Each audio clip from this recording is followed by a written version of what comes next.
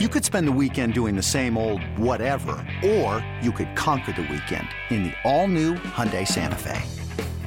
Visit HyundaiUSA.com for more details. Hyundai, there's joy in every journey.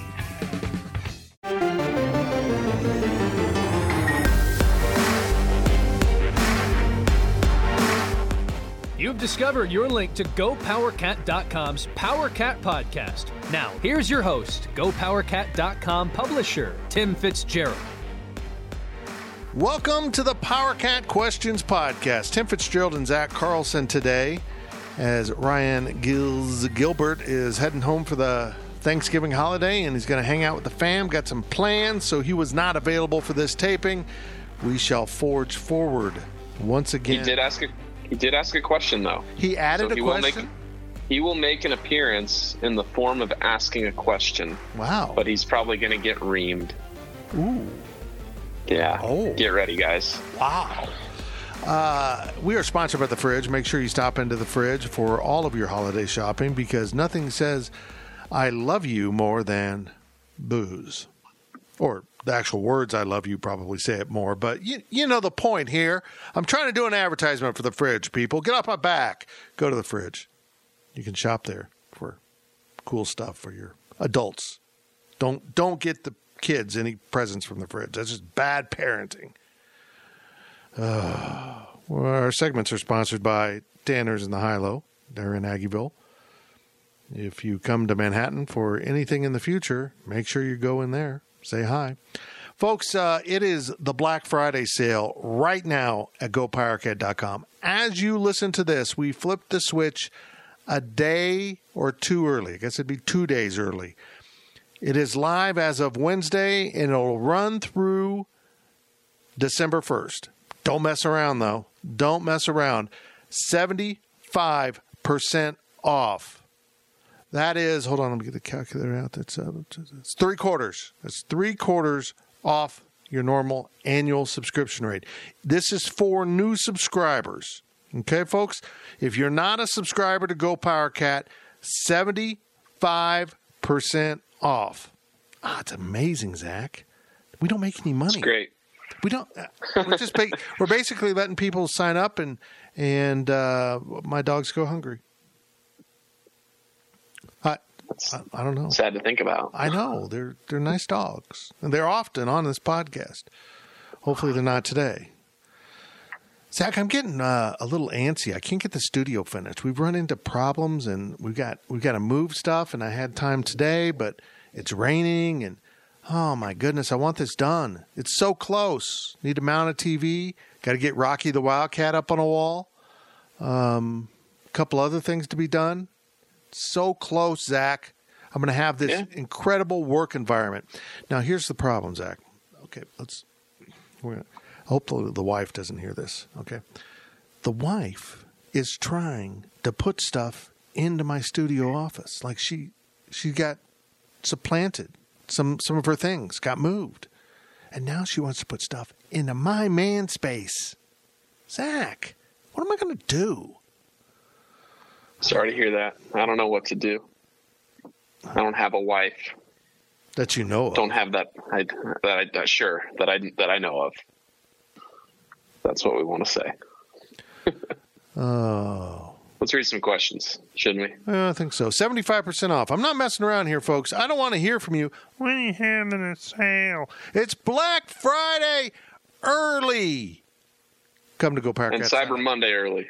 And Cyber Monday early. It's all those things. All that rolled into magic. Here's your questions from Wabash Station. Zach. From Eshin Tex. Is there any sense on the mood of the team? Is it the same as the bye week? Are they pissed off and ready to work? And do we expect a defeated team to take the field in Waco, or one ready to wreck shop, as he would like to call it? I like that. I don't know. I mean, I would like to have some great insight here, but we only interact with 3 players pregame on Zoom. So you can't pull them aside. You don't get to really read body language. You don't get any of that. Kids are resilient. They'll bounce back. There's not any real problems in the locker room. I mean, if there were, those guys are kind of leaving or Everyone knows they're planning to leave or whatever. I mean, the team seems fairly cohesive. They just need to pull it together and play a really focused game. They got knocked upside the head by a good team, and it just kind of snowballed. I'm not overly concerned that what happened at Iowa State is a sign of catastrophe looming on the horizon. We overreact to 4 straight wins, and we overreact to 3 straight losses. This team was always going to be probably hovering around 500. And I think they'll split these last 2 games and go 5-4 in the Big 12 is what I thought they would do in the conference play. I didn't think they'd lose to Arkansas State, but I think things are fine. They just don't have much offensive talent. And people keep bellyaching about the play calling. And, well, I agree. Sometimes the plays aren't what I'd like to call. Play calling is really good when the plays work. And it's really awful when the plays don't work. Folks, they don't have many weapons. They don't have many tools to use on the offensive side of the ball.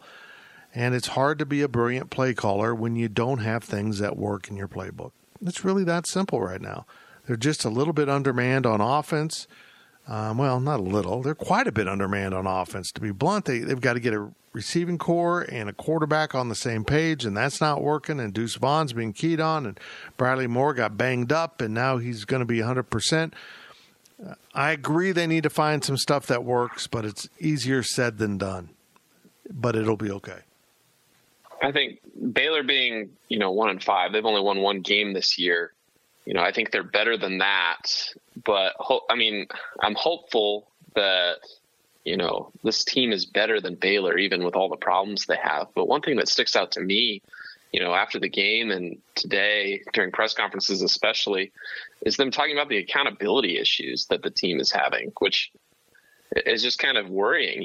Even if they are having accountability issues, whatever they are, the fact that they're so open and honest about it, they're like, yeah, we're just not being very accountable right now. It's kind of worrying just to hear, that level of honesty, I guess. And, it worries me seeing, what could happen these next 2 games, because, man, after, losing 45-0, getting shut out at Iowa State, it makes me feel like, they very well could just throw in the towel at this point and lose the last 2. I'm hopeful that's not the case, but man, after the Iowa State game, it just kind of seemed like the season just should be over almost. That's kind of how I felt after the game. But I'm hopeful that they're pissed off and they're ready to work, but man, it's going to take a lot for me to change my mind in the next, 3 or 4 days to feel comfortable saying that, hey, they're going to absolutely beat Baylor on Saturday. I agree. We'll find out. I think we'll know early in that Baylor game if they're engaged. And if they're not, Baylor will beat them. And they'll take it to the Cats because there's some real talent on this Baylor team. They just haven't had much time to put it together with a new coach and no spring practice. It's almost been It's really unfair to any staff with a new coach to have to go through this. Mm-hmm. From Ohio Power Cat, does a win at Baylor change everything? If we lose, how bad will it get against Texas? I've always said this. Every week is self-contained. We're going to find out maybe this week if that holds true. I think a win would help the team quite a bit, and I think it really does put Texas into play more.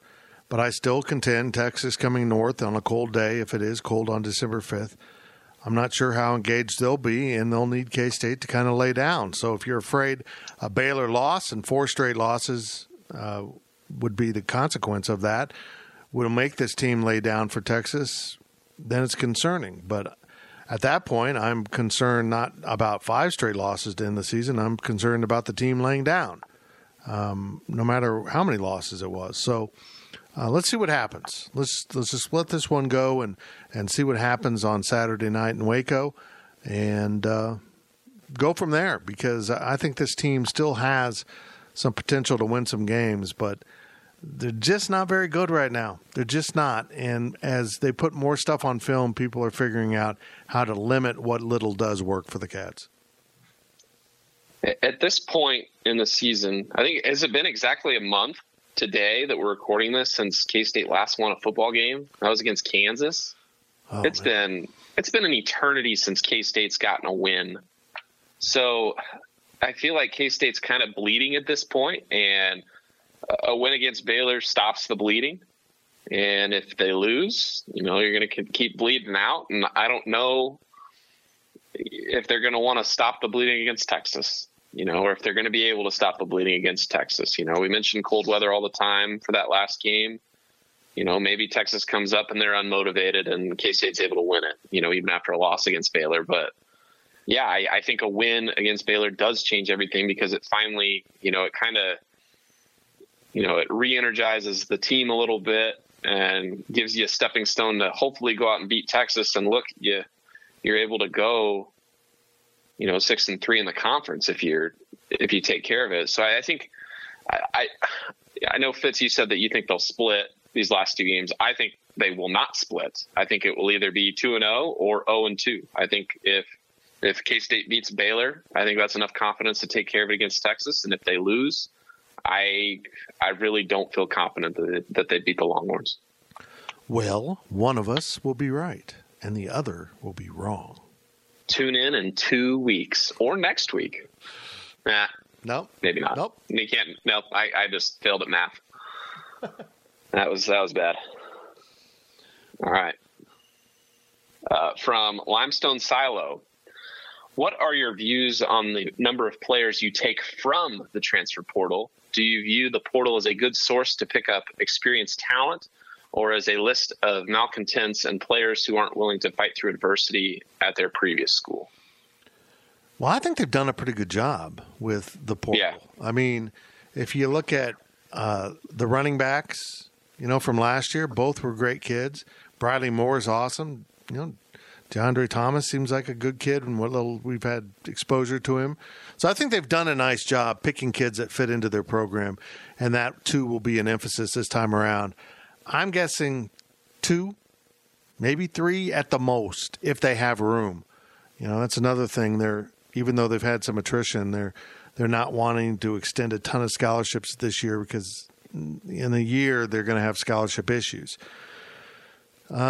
which might emphasize why they'll probably take seniors through the portal more than young players typically, unless someone's really good. They know who they are. Maybe they recruited them at North Dakota State or K-State and they lost out on them and they liked them a lot and were really upset they lost them. Maybe they would take a young kid. But for the most part, I think they want to give out the scholarship and get that scholarship back. And I'm confident they will look to the portal for a receiver if they can find a good fit, and maybe a linebacker at this point, or defensive tackle, depending on who comes back. We'll see. It's a good thing to have, but I also agree with Chris Kleiman and what Joe Klanderman has said. If you haven't listened to the Sources podcast and heard that quote, they really want to be a developmental program, and they want to limit their transfers, whether it's from junior college or Division I institutions. They'd rather go get a bunch of high school kids and develop them. I like that. I agree with that. But you need to leave that door open to supplement what you need, and they need an experienced receiver next year, particularly if Malik Knowles does depart. I don't know if he will, but as of a week ago, he sure was leaning towards it. We will see how it plays out. Even with Malik, once you look at his performance this year, you probably do want to go find an experienced receiver to supplement the group. They just got to have more playmakers at that spot and guys that can get off the line, because these guys are struggling at times to do that. Yeah, like you said, Fitz, they need to go out and probably find a wide receiver, some sort of skill position player to supplement. And, going to the portal is a good way to get somebody that's experienced. And if we want to grade out Kleiman and his staff and their ability to go into the portal and pull good players out, you got to give them an A+, right? I mean, maybe not Keandre Thomas, but look, James Gilbert, Jordan Brown, Bradley Moore. The transfer portal is not a bad place to go, at least Kleiman has showed that. There's definitely a lot of kids in there that K-State probably shouldn't take. Probably some kids that would come to K-State if they gave them a look. But, I think that the transfer portal kind of creates a decent market, and you can go in there and find exactly what you want. And sometimes what you want is, you're going to line there, like with Briley Moore, James Gilbert, two guys that they can come in, be leaders. I think that's probably the most critical thing is, going into the transfer portal is finding leaders, guys that your team can accept right off the bat. A 5-star at one time skill player that enters the portal, if they want to come to K-State, I don't think that Kleiman's going to take him if he's not going to be a leader. So I think that's kind of the type of player you got to go after, and the type of player that has value when searching for through the transfer portal. Good points. From claws out, balls out, kind of building on that, are there any options currently in the portal that make an instant impact next year at wide receiver? Well, I posted a name in the thread for people on Wabash to see. I won't put it out here because it's kind of close to the vest. The problem is if it's a recognizable name, K-State's probably not getting that player. You know what I mean? For example, there was a receiver from Washington State. I don't know anything about him. I didn't do any research on him, but he's probably looking for that spread offense, and he might end up at Mississippi State with his old coach who went there. So there are a lot of players in the portal, and one of the problems with the portal is there are so many players in there. I mean, they're looking at 1,600 players that probably will end up there. And if there is really a surge when the NCAA says you get a free transfer year, you could be looking at 2,000 or so players that go into the portal. And how many FBS programs are there? Well, there's not that many. It's crazy how many kids are going to be in the portal and how many of them are going to find out, I have no place to go. I can't even go to the FBS because they're full. This is going to be a mess. And some kids are really going to jeopardize their future education because they're going to go into the portal thinking, well, I can get it. Someone's going to be interested in me. And nobody's going to be interested because they're running out of scholarships because of COVID, because the classes are going to be piling up with nobody expiring any eligibility this season. It's going to be a mess. But there are a lot of receivers in the portal. You could spend all day, just Google 24/7 sports transfer portal football, and you'll find it, and you can go survey how many gobs and gobs of players are already in there, and the season's not even over. It's incredible. It's absolutely amazing. And sadly, a lot of guys won't find new homes. It just will. There will be receivers out there, but do you want them? Why are they in the portal? 1, and do they fit what you want to do? 2, and do they help your locker room? 3, and I'm not able to answer any of those questions, but we have linked a name that we have heard about on Wabash Station for anyone to go see, and it's a very interesting name that would fit kind of what we've seen them do so far with the portal. Now, Fitz, this isn't a player that's in the portal, and this isn't a player that you've linked to Wabash, but I don't know if we've talked about it on the podcast, but definitely someone's brought it up on Wabash at the time. But boy, I'd love to see Jonathan Adams from Arkansas State enter the portal and come to K-State. Oh, man. He's a senior. He was incredible playmaker. And that's a guy that, he might be better than K-State if he wanted to go somewhere else and play. Well, I think he's going to be real. Go to the league. I mean, I think he's going to – based on what he's done this year, he's going to the league. That's very true. But maybe you pull a Briley Moore out and send him, go play some Power 5 for a year before you try the NFL. But, yeah, they'll find somebody, I'm certain, from the portal or, elsewhere. They're going to have to. Somebody's going to have to step up next year at wide receiver. It's just, in the middle of the season, isn't really a good time to land transfer portal guys, I guess. The season's still happening. Wait until end of December, early January, then stuff will kind of start to develop there. From Exhausted Nihilist, how long before an athlete breaks up with their boyfriend/girlfriend by announcing they're entering the relationship transfer portal? And from Claws Out, Balls Out, when leaving a job, should we stop saying I'm putting in my 2 weeks notice and replace it with I'm entering the transfer portal? It sounds so much more cool to be in a portal than a quitter. You know? Yeah. I mean, I joked with Chris Hummer on the Sources podcast when we talked about the portal. I actually think the NCAA made a mistake by giving it a cool name. It sounds cool to go into the transfer portal.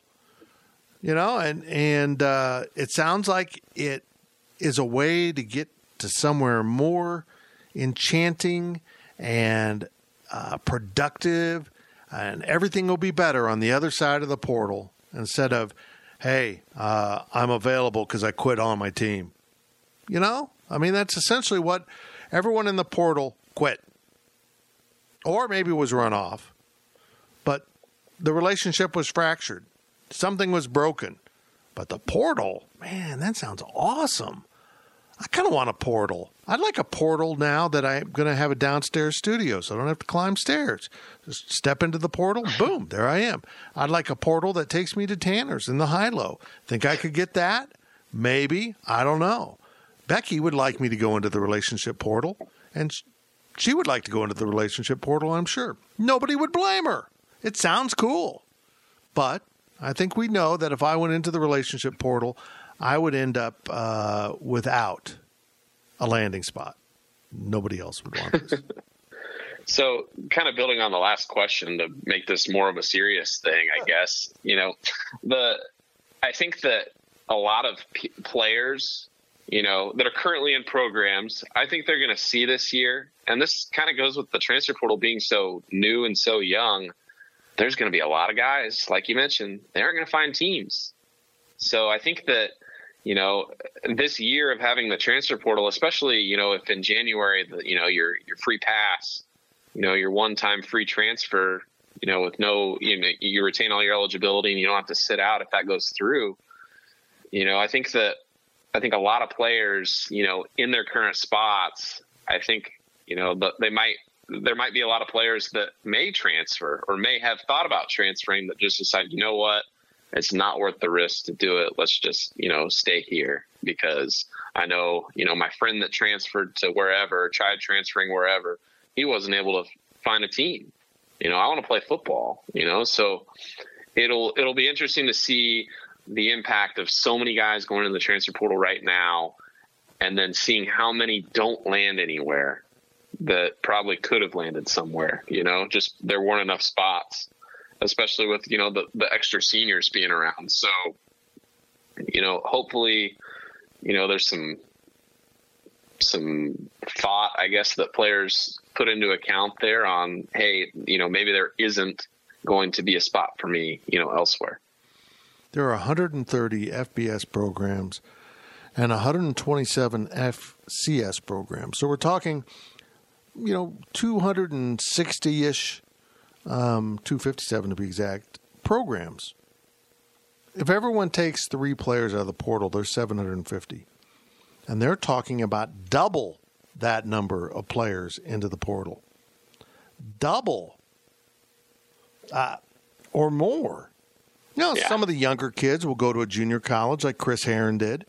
When he went into the portal from Kansas State, he went to Blinn. That will happen too, but then they got to cycle through and come out the other side with a team from that level. So think about it. On top of all the portal kids, there's junior college kids looking for homes, and more programs are beginning to think about just sticking with high school kids and developing them. It's a mess. It is really, really a bad situation for a lot of kids who are just jumping at the chance to leave and don't know where they're going to land. And they may not. They might just keep falling right out of college football. Last question of the first half from Limestone Silo.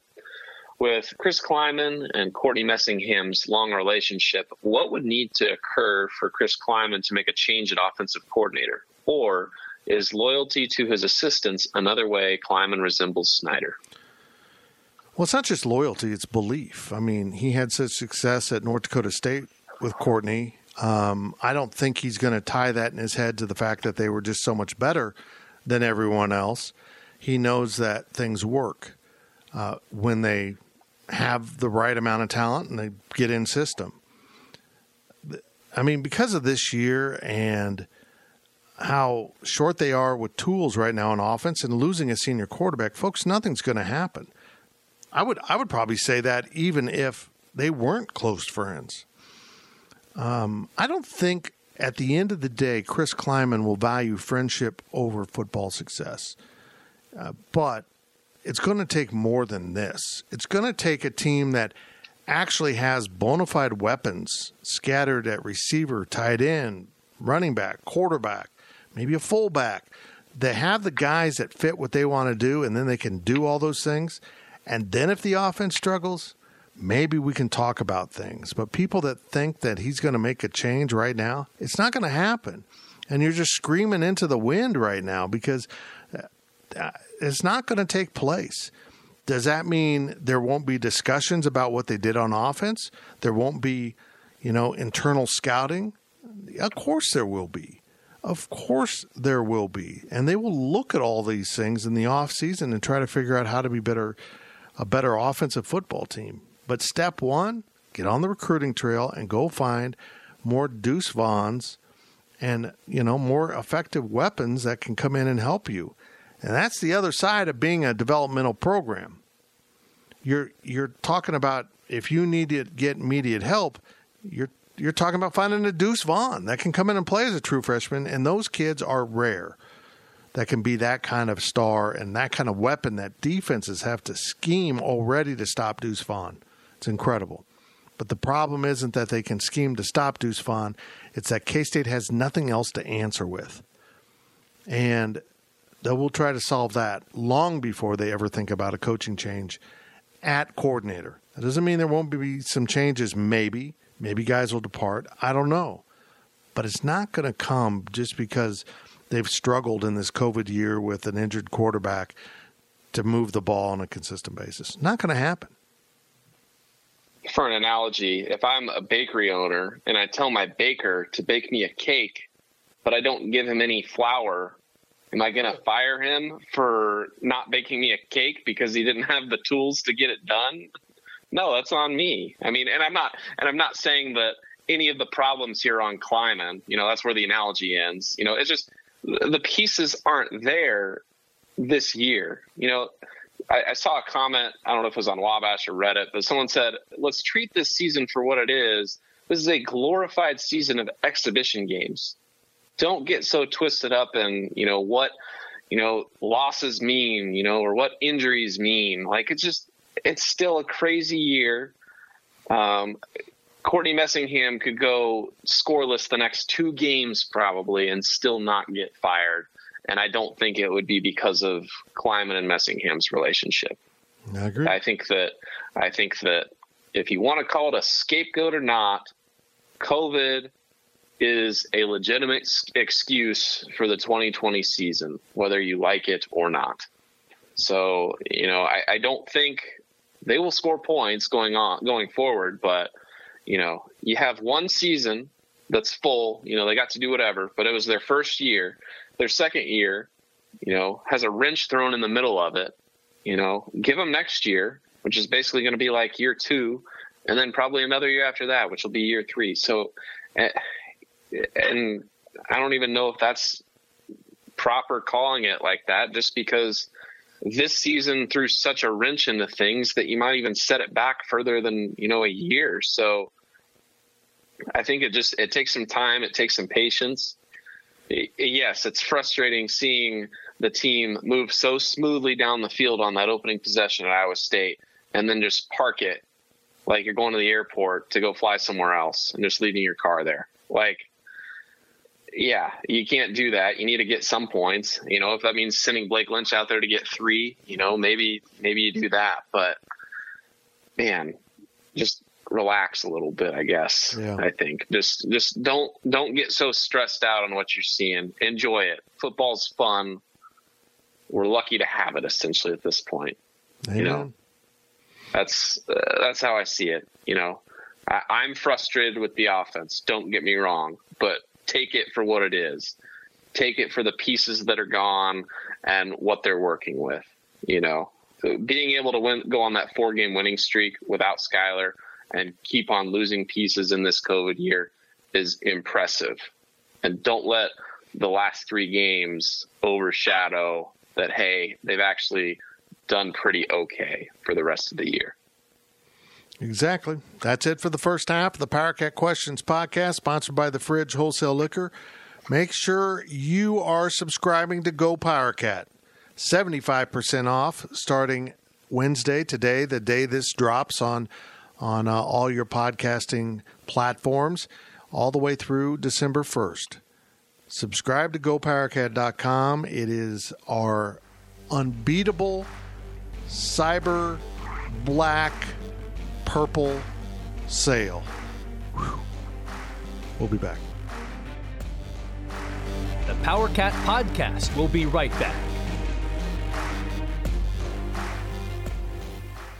Introducing the Two-Way V4, where groundbreaking fuel cell technology meets fresh foam cushioning for the ultimate performance. With fuel cell, each step feels explosive, delivering unparalleled energy return. Paired with fresh foam, experience maximum comfort throughout the game. Its lightweight textile upper offers support and breathability without sacrificing agility. Whether you're hitting the clutch shot or locking down the opposition, the Two-Way V4 gives you the tools to play at a high level. Learn more and purchase the Two-Way for yourself at NewBalance.com. This episode is brought to you by Progressive Insurance. Whether you love true crime or comedy, celebrity interviews or news, you call the shots on what's in your podcast queue. And guess what?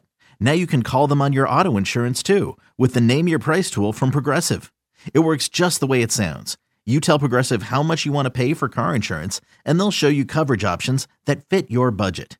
Get your quote today at Progressive.com to join the over 28 million drivers who trust Progressive. Progressive Casualty Insurance Company and Affiliates. Price and coverage match limited by state law.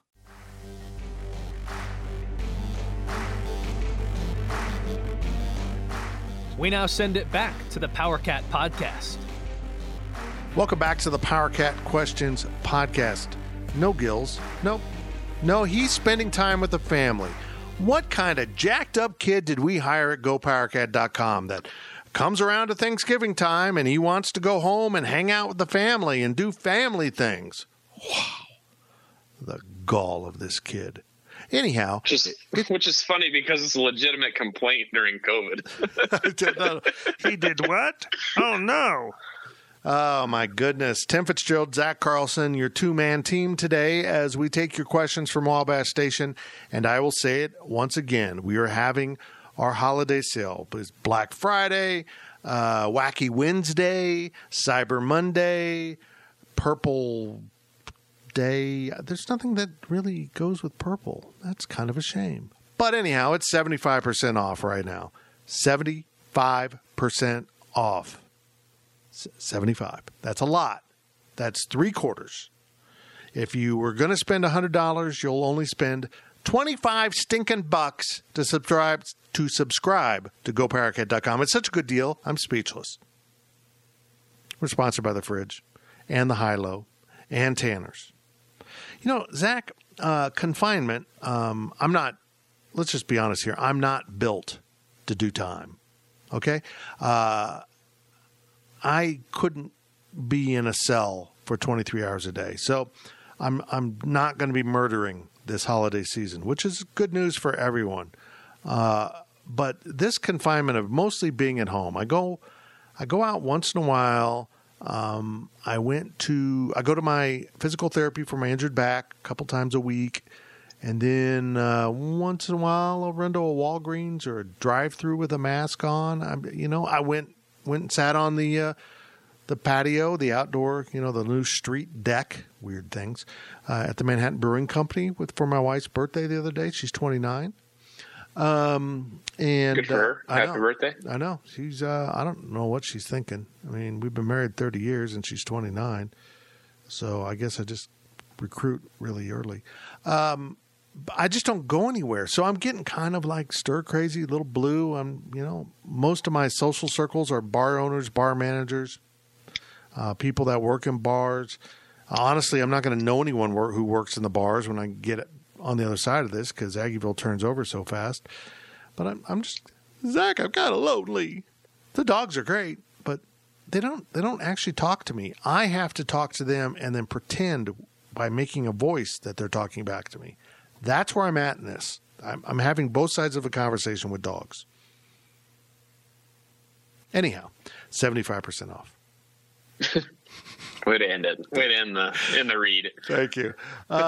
So I hope everyone's being safe and smart this holiday season because I don't want to be preachy, but there are people like me who have to be very, very careful because of underlying conditions. And if I trip across you in public and a little bit of spittle flies and hits me in the eye, look, you're going to feel guilty because I'm going to make you feel guilty. That's it. That's all I got to say. Here's more questions at Wabash Station. Zach Carlson is back at the helm. It seems like old times. From Jay Bullen, PSU, with basketball season starting this week, what's your best case and worst case scenarios for the season with the assumption that all games will be played? Can we say most games? Can we say most games will be played? I don't think all games are going to be played. Let's just call it conference games. I don't think that. Oh, I'm with you. I think we're going to get into this, and everyone's going to say, never mind with these non-conference games. We're going to shut it down and give everyone a couple weeks to try to get healthy, and then we'll start up with conference. I think that's really what's going to happen at some point. So let's focus on the conference. There are 18 games scheduled in conference play, and let's add in the SEC and Big East challenges. So 20 games. Those are the 20 games I'm going to look at. And just a reminder, folks, in case this snuck up on you, if it's Wednesday when you're listening to this, K-State plays on ESPNU at 1 p.m. against Drake. Basketball's here. And by all accounts, this Little Apple Classic is going to take place. I think all four teams are healthy enough and ready to go. So basketball is here, and then K-State will play Colorado Friday at 7:30. I think if you look at those 20 games, 18 conference, Big East, SEC challenges, I will feel good about this if K-State wins 5. That's how low my expectations are for this season. And it's not just because K-State is loaded with newcomers. It's because the Big 12 is loaded. This is an incredible conference again this year, and it's really a bad time to be trying to rebuild. Now, what will make me feel good about even 5 wins? How competitive are they? Do they go out there and show signs that this can be a really good team that just doesn't have enough development yet? They're too young. They're too green. They haven't had enough practice time because of COVID. They haven't been able to handle, Bruce Weber admitted it. We haven't seen presses in practice. We haven't done this in practice. We're just trying to stay healthy enough where we can scrimmage. I'll feel good about things that really aren't wins and losses. Now, if they go and win a bunch of games, I'll feel good about that. But if they pile up losses, I'm going to measure this team by other things. And I wouldn't want to see performances like what the football program put out there on Saturday. I mean, that would be discouraging to see a team that really gets dominated on a repetitive amount of games. I'm bullish on the future of the program with these young players. If he can keep this group together and this group turns into a really positive, reinforcing, uplifting locker room environment amongst the players, I think there's a really good side to this group. It's just going to be a painful process to go through this year. And then how much rope do you give him for next year? I mean, at what point do we say, okay, now it really counts. You've had your reset. And folks, I'm pretty honest about this. I'm tired of resets. I don't think you should be resetting this dramatically twice in the span of your, 8 years or whatever it's been of the program. But that's what we're dealing with. It's an enormous reset. Things got away from the program last year. They ran off a bunch of guys. They only have one returning upperclassman, and then the 3 freshmen are back, and everyone else is new. So I'm trying to be optimistic and realistic tied together. I want to see what they look like more than how much they win or lose. I'd say that best case, conference play, 9-9, and you make the tournament, maybe. You make the bubble tournament or whatever it's going to be. I don't know if that's realistic, but I think that's as far as if they're going to run off some games. I mean, they're going to lose some Big 12 games. They're going to lose a lot of Big 12 games. It's going to be probably similar to last year, but I think that 9 is probably the ceiling. But the worst case, 4 games. I don't know, 2 games. Oh, brother, I can see. I feel like going between 4 and 7 wins in Big 12 play is probably realistic. Yeah, you know, that's what I'd call the window. Zach, the problem is the real problem here is the simple fact that we don't know who's going to be playing. Right. And that's what I keep pointing out, that the biggest thing a team can do this season to enhance their ability to be competitive is to stay healthy. And not a sprained ankle or a walking boot. We accept these things at Kansas State that happens. Stay away from COVID. Stay away from quarantines. Stay away from as many people as you can during basketball season. Don't make bad choices. Hanging out with other student athletes that maybe are out of season and less attentive to their exposure risk. From StatCat, with basketball rosters being small, one positive COVID diagnosis could lead to multiple players in quarantine and a very depleted roster. With that in mind, is there a limit to the number of walk-ons that they can have on the team so they can continue to have enough for a useful practice? And can you have guys who are only practice players who don't suit up for games and who may not count against the limit to help in this area? And he believes that the women's team has done this in the past by having no practice players, which we've talked about on the podcast, Fitz, where, they'll bring in a guy's team of practice players, I guess. Yeah. So I think anyone can go practice with the team. I mean, if let's say Thomas Gibson comes back and, he can go practice with the team. So I do think they probably need to look at finding more players for practice and maybe for games. If you didn't know that the Big 12 threshold for declaring a no contest and having to reschedule a game is only 6 scholarship players. If you have 6 healthy scholarship players, you are expected to play. 6. Even if they're all forwards. Players. What a mess. Could be fun, though. It could be interesting. Could be like rec league, city league basketball, where you have one team that's, all guards and another team with 3 centers and 2 forwards and a walk-on guard bringing the ball up. It just could be fascinating. I think even in those rules, you have to just have 4. You don't even have to field a full team to be allowed to play. Just got to play on the power play for the whole game. I think they're going to need to go and find some other athletes somewhere else, whether on campus or, from the football team, and it'll be interesting to see if anybody tries across the nation, to see what they do when they have depleted rosters or, if they try bringing people over. I think there was a player from Nebraska last year that played a decent amount that switched over from football to basketball. I want to say at the end of the Big Ten tournament, they had like 4 or 5 basketball players at the tournament. There was a ton of guys that they just suited up because they weren't healthy and they needed bodies. So it'll be interesting to see that if once football season is over and if COVID is still just kicking people's butts, come January, February, just, expanding the player pool to where you have, 10 extra guys that are just athletes that can, hoop it up a little bit. So, I think that might be the biggest hope there is that, Bruce Weber can go find a Rashad Washington on the football team and bring him over. But, we'll have to see. Very good. From Ryan Gilbert. Yeah, he joins the podcast here via question. Who's this? This is our normal question reader, Ryan Gilbert. That Ryan Gilbert. That Ryan Gilbert. The one we pay. Yes. Do you think he's going to write this down as hours of work that he asked a question on the podcast? Well, like it took him an hour to craft this beautiful question.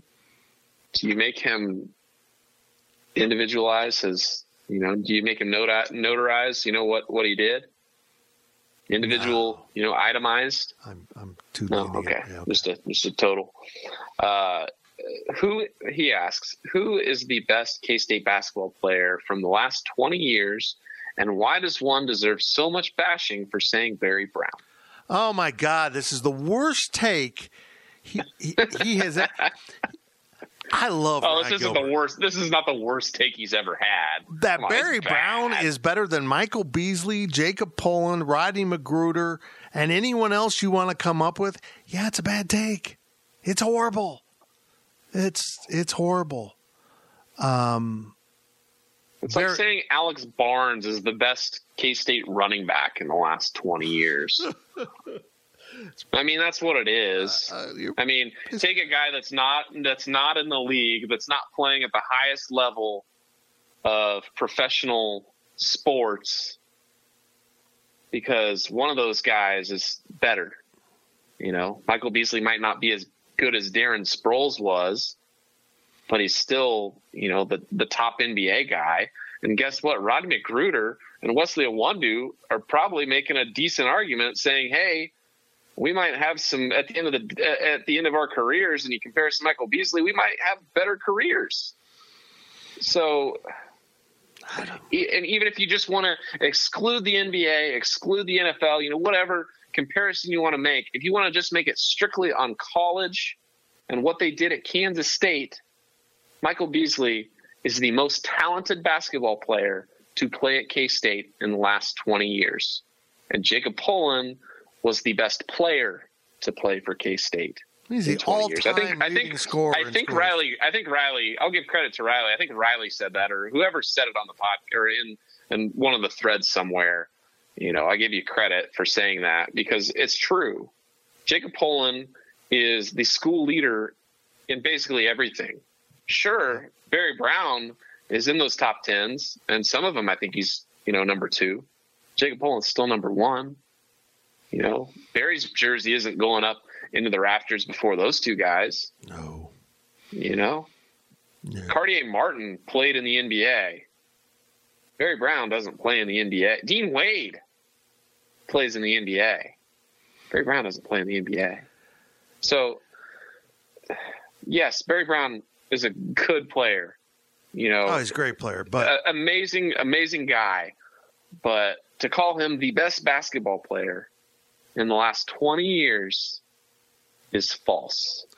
Okay. Not an opinion, it is false. Now to defend Gills, I kind of feel like Gills could tweet that the sky is blue and Riley'd say, it's really more cyan.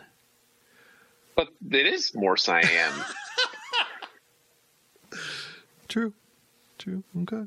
But yeah, you know, I've got the 1 by 1 foot by 1 foot prints that were in our podcast studio. They're now going to be in the studio downstairs at our house.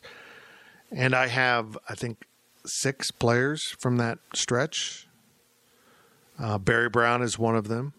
Beasley and Pullen are there, of course. Cartier Martin, Rodney Magruder, and Jeremiah Massey, who is very underappreciated. Dean Wade isn't up there, and maybe could be. And there's other players that maybe could be up there and aren't currently up there. Jay Heidrich, clearly one of the finest 100 walk-ons in the last 20 years.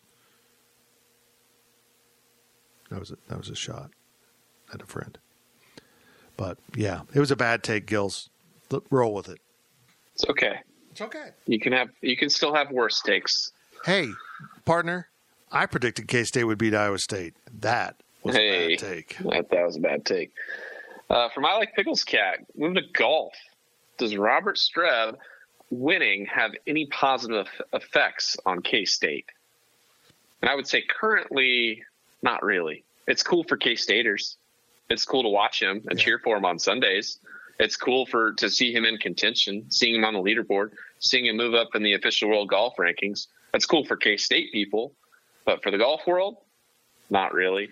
For golf fans, doesn't really mean anything for K-State. It's cool he wears purple on Sundays or lavender, whatever he was wearing on Sundays. But That's, at least right now, that is the extent. But with this win, he gets to play in the Masters next year. He's going to move up in the official world golf rankings. I'm assuming he got some FedEx points out of this. I didn't look at the points distribution. So, the last couple of years, at least talking about Robert Streb, he's kind of struggled on tour and struggled to maintain his tour card here and being able to play in, decent events. So this kind of gives him a boost for the next couple of years, especially, with the money, being on that money list. He's probably solidified himself for the future. But, if he gets to play the Masters next year and he can be in contention for that, and, if he has a very, very outside chance of winning it, if he goes out and wins it, I think that's the point where it starts to become, a positive for K-State, because, Jim Nantz going to be talking about, he went to K-State. Most of these golfers, at least once or twice during their rounds, where they went to school gets mentioned. So, you'll at least get a little bit there. But, until he's winning a major, or winning, a top tournament that isn't a major, but, one that's, bigger than the RSM Classic in November, not that the field wasn't terrible, it was a decent field, but it wasn't like the top golfers in the world were there, or at least the main ones. So, it's cool for us, but not necessarily a positive for K-State outside of our own little world. I have nothing to add to that brilliant answer. Thank you. Well, we got one more golf question from Riley Gates. Who? How bad would Robert Streb kick your $$ on the golf course? And Riley had to edit his post because I think it started out. He didn't realize that that word would get bleeped. But how badly would he kick your rear end, Fitz? Oh, I enjoyed covering golf, and I was at the Salina Journal. I covered a lot of golf. And there was a very good golfer that came out of Salina named Brian Norton. And he made it on the tour, but never really did anything. He was on the tour and got his card for a while. But he came back and played in something. And the way that ball came off the tee box was so unlike anything else I had ever seen, even with the very, very good golfers I had covered at the state level. It was unbelievable, the things he could do. And he wasn't good enough to compete on a consistent basis on the tour, mostly because of his short game. But it was unbelievable. They're so good. And they can do things with a golf ball that just defy explanation to me. Like, who was it that skipped the ball across the water in the practice round for a hole? Was that John Rahm? Yeah. I think it was John Rahm. I mean, I could do that completely by accident, and it would never go in the hole. He did it on purpose, and it went in the hole. Okay. Okay. The hole in one was an accident, but the skipping it over the water was on purpose. Well, he was successful at that. Yeah. But he was. Yeah. I mean, I'm just saying, any hole in one's an accident. I mean, you're trying to get it close to the pin, and it actually goes in the hole. But yeah, I mean, they just can do things with fades and cuts, and it's like, what? I tried to hit the ball. That's why I don't play golf anymore. For me, it depends on what course we're playing, Riley. What course are we playing? Are we playing Colbert? I'm terrible at Colbert. You'd have to give him a lot of strokes for me to compete with him. I feel like you could give me 1.5 strokes per hole, and it'd probably be close. I don't know. I don't think I'm terrible. Wrong. And if I played a lot, the problem is Robert Streb is a pro. So we could go play an easy course, and I could play very well for me. But Robert Streb's still going to kick my butt. He's going to shoot in the 50s if we play a course that I can, shoot 4 or 5 over on. Like it'll be a rough day. But I feel like saying that 1 stroke per hole would be too little, and I think 2 strokes per hole would be too much. So I'd probably say you'd have to give me plus 1.5 per hole. And I think that would probably be the appropriate adjustment on if I could beat him or not. to make it competitive. That's 27 strokes, dude. That's a lot of strokes. It is a lot of strokes. Yeah. But if he shoots, let's say he shoots an even par 72 and you give me 27 strokes, that's a 99. I just have to break 100 to beat, or, to compete with Robert Streb at even par. I don't think that's terribly unreasonable. Zach, I got an important question for you. Maybe I'm giving myself too much credit. Whatever happened to miniature golf? Why isn't this like a big thing anymore? I feel like we need a quality miniature golf course in Manhattan, Kansas. I don't know. I feel like miniature golf is only cool in tourist locations. If you want to spend the money on a pirate ship. I disagree. I think you should go to Branson and play some mini golf and see how old that gets. I loved it. There was a putt-putt in Salina. I loved putt-putt. Loved it. Oh, well. I don't like it because it's just too skillful, or I'm too skillful of a golfer, and there's not enough skill. You don't have to be skillful to be good. It's mostly luck, and that's what frustrates me. It's mostly luck. You just have to hit the ball hard enough and hit the right angle, and it's mostly luck. It's a combination of golf and billiards. There you go. Pretty fair. Green felt. All right, moving on. Yeah. From Limestone Silo, do you have any idea on how the athletic department is doing financially? And has getting to play as many games as we have allowed us to play, has it kept our head above water? And how much of the basketball season must be played to not take a dramatic financial hit? I'm not equipped to fully answer this, but I did just speak with someone in the department that is very thankful they've gotten in this much football. So this has been important. It's going to really hurt if there is more cancellations going forward for those conferences like the Pac-12 that haven't played much, it's going to really hurt them a lot. So this has been significant for the Big 12 that they got an early jump on it. They were the first Power 5 to get going. They're going to get in most of their games if they, stay on course here. And it's huge. It's huge. They're not going to get all of their TV money, but they will get most of it. Attendance really does hurt. I mean, not having fans, not having concessions, not having parking, not having the donations, that hurts. It hurts. There's no doubt about it. But they are finding a way to persist and get through it, and they're in much better shape than a lot of other institutions that may be overextended even when they have full football revenue. There's too many institutions that are operating financially underwater, and K-State's been very good about that. Since John Curry took over and now Gene Taylor's continued it, they're very fiscally responsible, and I'm happy about that. But it's good. I don't know on basketball. I mean, I just don't. Basketball isn't as big a revenue producer, but the limited crowds will hurt, and the limited games will hurt because there will be cancellations. It's just going to be a mess. There not only will be cancellations, there will be games. I'm betting K-State plays 2 games that 72 hours before tip-off weren't scheduled. They'll say, hey, we lost an opponent. Hey, we lost an opponent. Just like Cal and UCLA did in football, which was incredible. I love it. Go play. Just get what you can out of the season and move on. I think from a financial standpoint, you brought it up, and I was going to mention it. John Curry deserves a lot of credit for the position that K-State is in right now during this pandemic. He came in, cleans up the budget.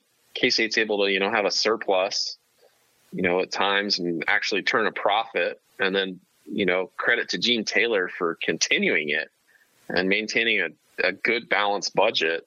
I think K-State living within their means the last, 10, 12 years or so has really benefited them and has allowed them to be somewhat successful right now. And I know at least within the department, I think there's, some furlough days that quite a bit of the staff is going to have to take over the next, however many months, which, those aren't going to account for a ton of money, but, it'll save some. But the fact that they've gotten in most of football season, they should get most of their, if they played 10 games out of a normal 12-game season, you'd probably expect, 83% of the revenue for TV there. So that's pretty good.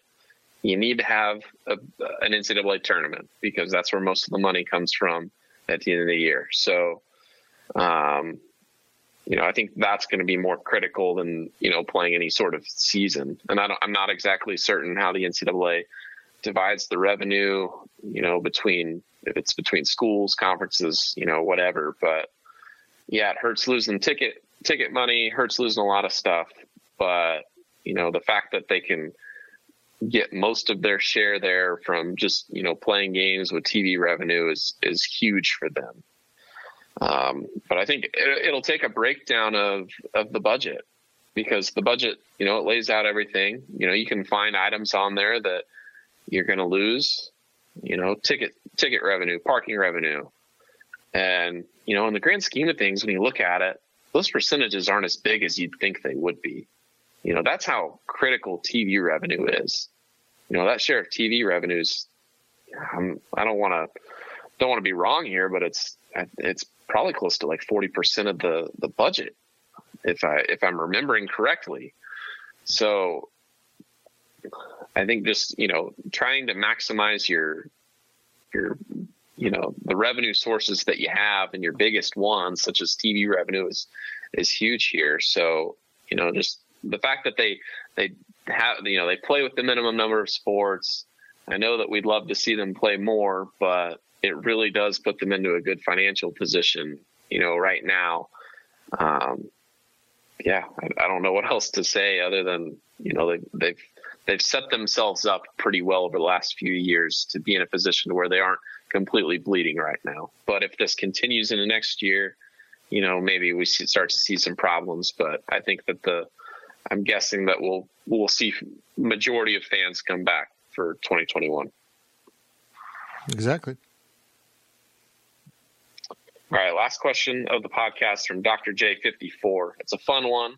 He says maybe an overtime sort of question, but the United States has gotten fed up with the two parties, and they have decided that Fitz will be president. Oh boy! But he now needs to fill in some positions. From among the GPC staff, VIP members, and the K-State athletic community, who should he take as vice president, Secretary of Defense, Secretary of State, head of the CIA? Who should be put on the Supreme Court, and ambassador to Russia? This is too much. I need to research on this. This is too much. My vice president would probably be trying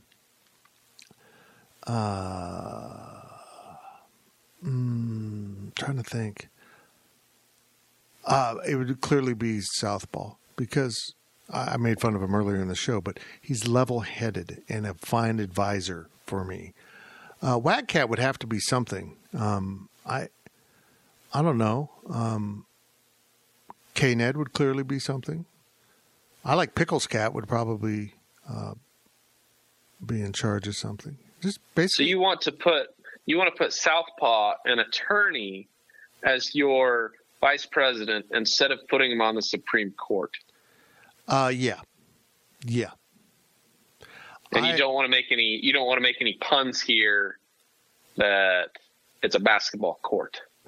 You don't want to pick like Barry Brown to put on your Supreme Court. I would probably put Gills would put him on the Supreme Court. Gills would overthrow me to put him in the presidency. Gills would take me down. I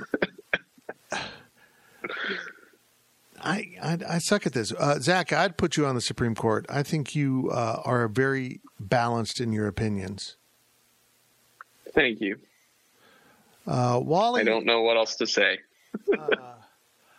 Wally would clearly be CIA. I'd say. Yeah. He's good at getting intel. Yeah, he'd be good with CIA. I'd have Riley be in charge of something totally that you don't even know exists, like the Small Business Administration. Exactly. Chief of Staff, Surgeon General. Boy, Surgeon General would be a fun one to have. Who would be your Secretary of Defense? Let me see. Secretary of Defense. It's got to be President Meyer, right? That seems logical, but I'm trying to get away from this. Myers. I'm trying to get away from the establishment, man. I'd probably do something really radical, like have it rotating. Or should Wyatt Hubert be the Secretary of Defense? Yeah, if you spelled it like D-A defense, I'm into it. I don't have any brilliance here. I'm all out of brilliance. Yeah. This is a fine question. There's nothing wrong with the question. It's my answer that sucks. But I don't think any of us really want me to be president. I mean, we are. I'm pretty tired of the two-party system, but President Fitz, man. I just want to come to the White House, man.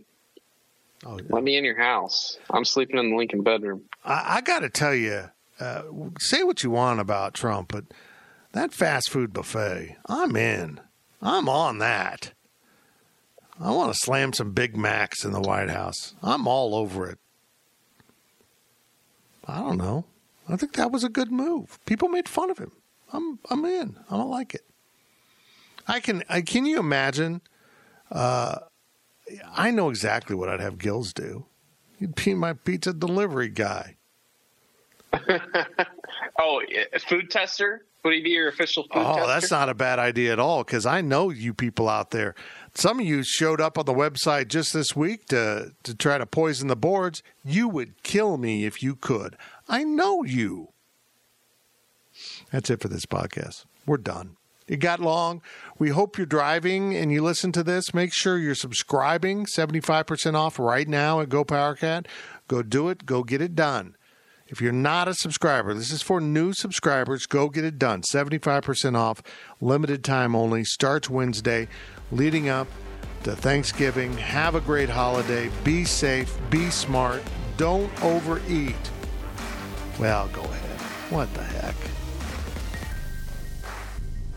PowerCat Podcast. All rights reserved. GoPowerCat.com and Spirit Street Publishing.